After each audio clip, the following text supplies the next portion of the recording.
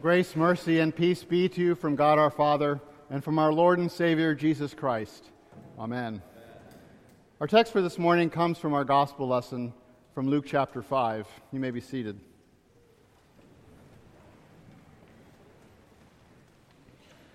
Do you like to fish?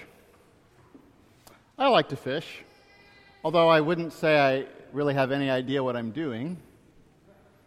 I don't fish often. I don't catch much when I do, but I enjoy it. It's relaxing. For Father's Day a number of years ago, my family bought me a device that's supposed to help attract fish. You turn it on, and you drop it in the water a little ways from the boat, and it starts making sounds. Sounds like small shrimp feeding or minnows flailing around in the water. It's supposed to sound like fish prey. The hope is that the fish are attracted to the sound, they'll see the bait floating by and strike. We've tried it a couple times, and typically I've caught just as many fish with it as without it, which is usually 0. Nevertheless, it's an interesting idea, a fish attraction system based on sounds. Our gospel lesson for today has quite a bit to say about fishing and about boats, really. Peter and his partners have been out fishing, but not doing so well. And as they're cleaning their nets, Jesus sees the boats, and as the crowd is pressing in on him, he gets into one of them and asks Simon to put out a little bit from shore so that he can teach the people from the boat.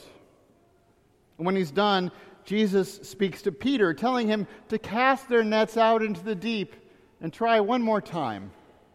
Maybe their luck will be better. This, of course, makes no sense to anybody. They'd been fishing all night, they'd caught nothing, they had just cleaned their nets.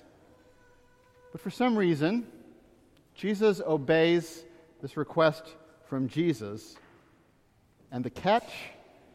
So many fish that the nets were breaking, and Simon needed to call for help with the fish, and the amount of fish filled both boats, and they began to sink. But where did all the fish come from? I suppose it was a divine fish call, if you will. The voice of the Creator himself, his voice, commanding Peter to throw the nets into the deep, summoning the fish, and Peter trusting that call from our Lord. Did you notice Simon's reaction to the abundance of the fish? We read about a lot of miracles in the New Testament, and people's typical reaction to seeing a miracle is wanting to see another miracle. Or consider the case of the 10 lepers who were healed. Only one returned to give thanks. 9 were never seen or heard from again. Or when Jesus fed the 5,000 with 5 loaves and 2 fish, the people wanted to make him their king in order, no doubt, to keep the free lunch coming.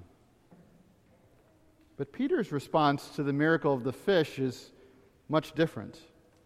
His response is one of fear and repentance, a recognition of the greatness of Jesus and of his own sinfulness. "Depart from me, for I am a sinful man, O Lord," Peter cries. Peter realizes he's in the presence of Almighty God, and that strikes fear into his heart. Much like Isaiah in our Old Testament lesson, upon seeing the Lord of hosts upon the throne, cries out, "Woe is me, for I am lost. I am a man of unclean lips, and I dwell in the midst of a people of unclean lips, for my eyes have seen the King, the Lord of hosts." Should this not also be our response when we realize that we are in the presence of Almighty God? It is. This holy fear and reverence is ingrained in our liturgy, as one of the first things we do in this worship service is kneel and confess our sins to God and to one another. In the real presence of God in this place of worship, We receive his gifts in a posture of humility and repentance. Peter received absolution, received forgiveness from Jesus when Jesus said the words, "Do not be afraid." And you heard the words of God's forgiveness from my lips. And upon receiving forgiveness, Jesus has a new career for Peter. Well, it's the same career, but new prey, if you will. He will no longer be a catcher of fish, but a catcher of people. And so begins the story of the church. 12 disciples, Peter among them, learning from Jesus for 3 years, learning his word, which then they would use as a net to catch people, living people. They and others after them casting out the net of God's word of repentance and forgiveness of sins in the death and resurrection of Christ, beginning on that first Pentecost.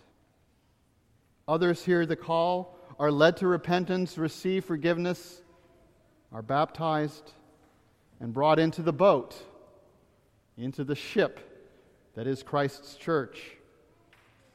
And the story continues today.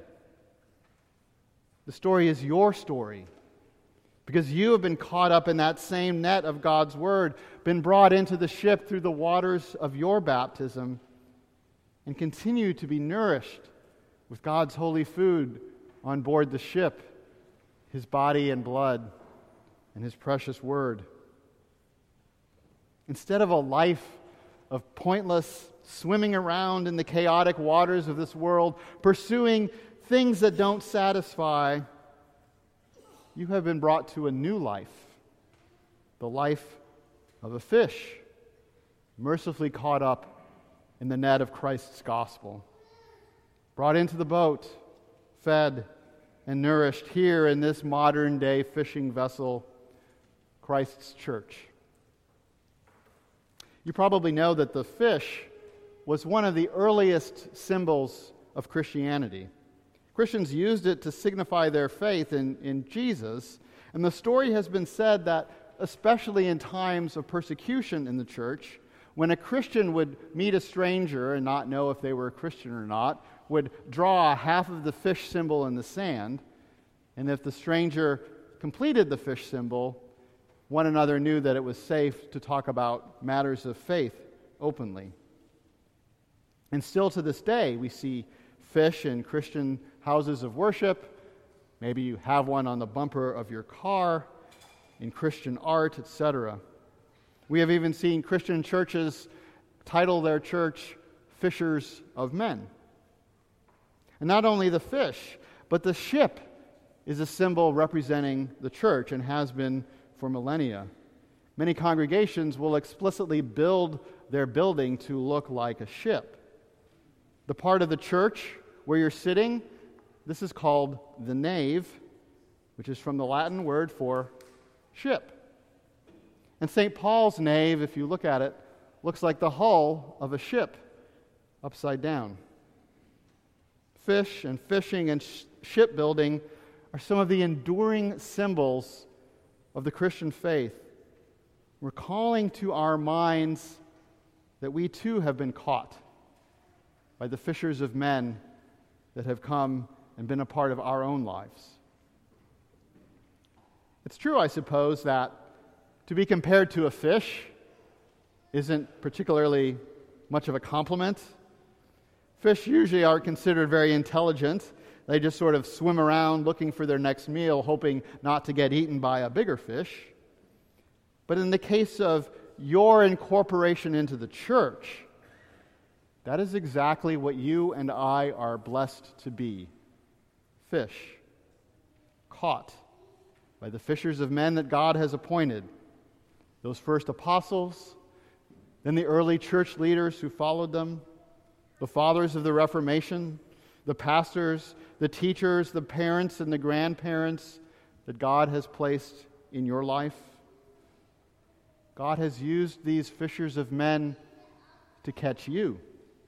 You have been caught up in the net of God's word in your baptism. You have been brought into the boat, into the ship of God's church.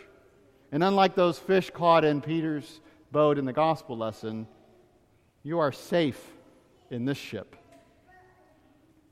Ships on the high seas, or even on the Sea of Galilee, as we see recorded in the New Testament, face storms.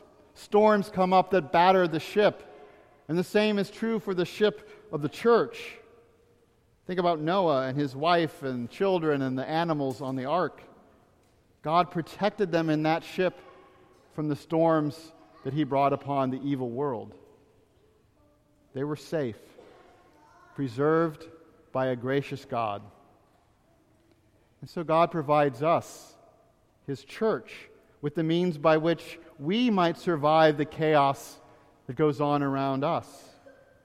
Whether it be governments or economic systems or even just popular opinion, these things often batter against the sides of the ship of the church, threatening to overturn us. But to the extent that these things are opposed to God's word, they will not prevail. And neither will your personal storms of sickness, the death of a loved one, the loss of a job, wayward children, struggles with others. These too will not be able to extract you from the safety of the church to which Jesus Christ has made you a member. Not even your own sin will cause Christ to throw you overboard as you return to him in repentance and faith. You are safe in the ship, captained by the Lord of the church, Jesus Christ himself. Thanks be to God that he has called us as fish, those who have heard his voice, heard his divine call, and been brought into the safety of this boat, his church. It is here that he cares for us, here that he provides for us, and here that he ferries us through the storms of life to that safe harbor of eternal life forever with him. May you hold fast in that faith. Hold fast to the greatest of the fishers of men, our Lord Jesus Christ. In his name, amen.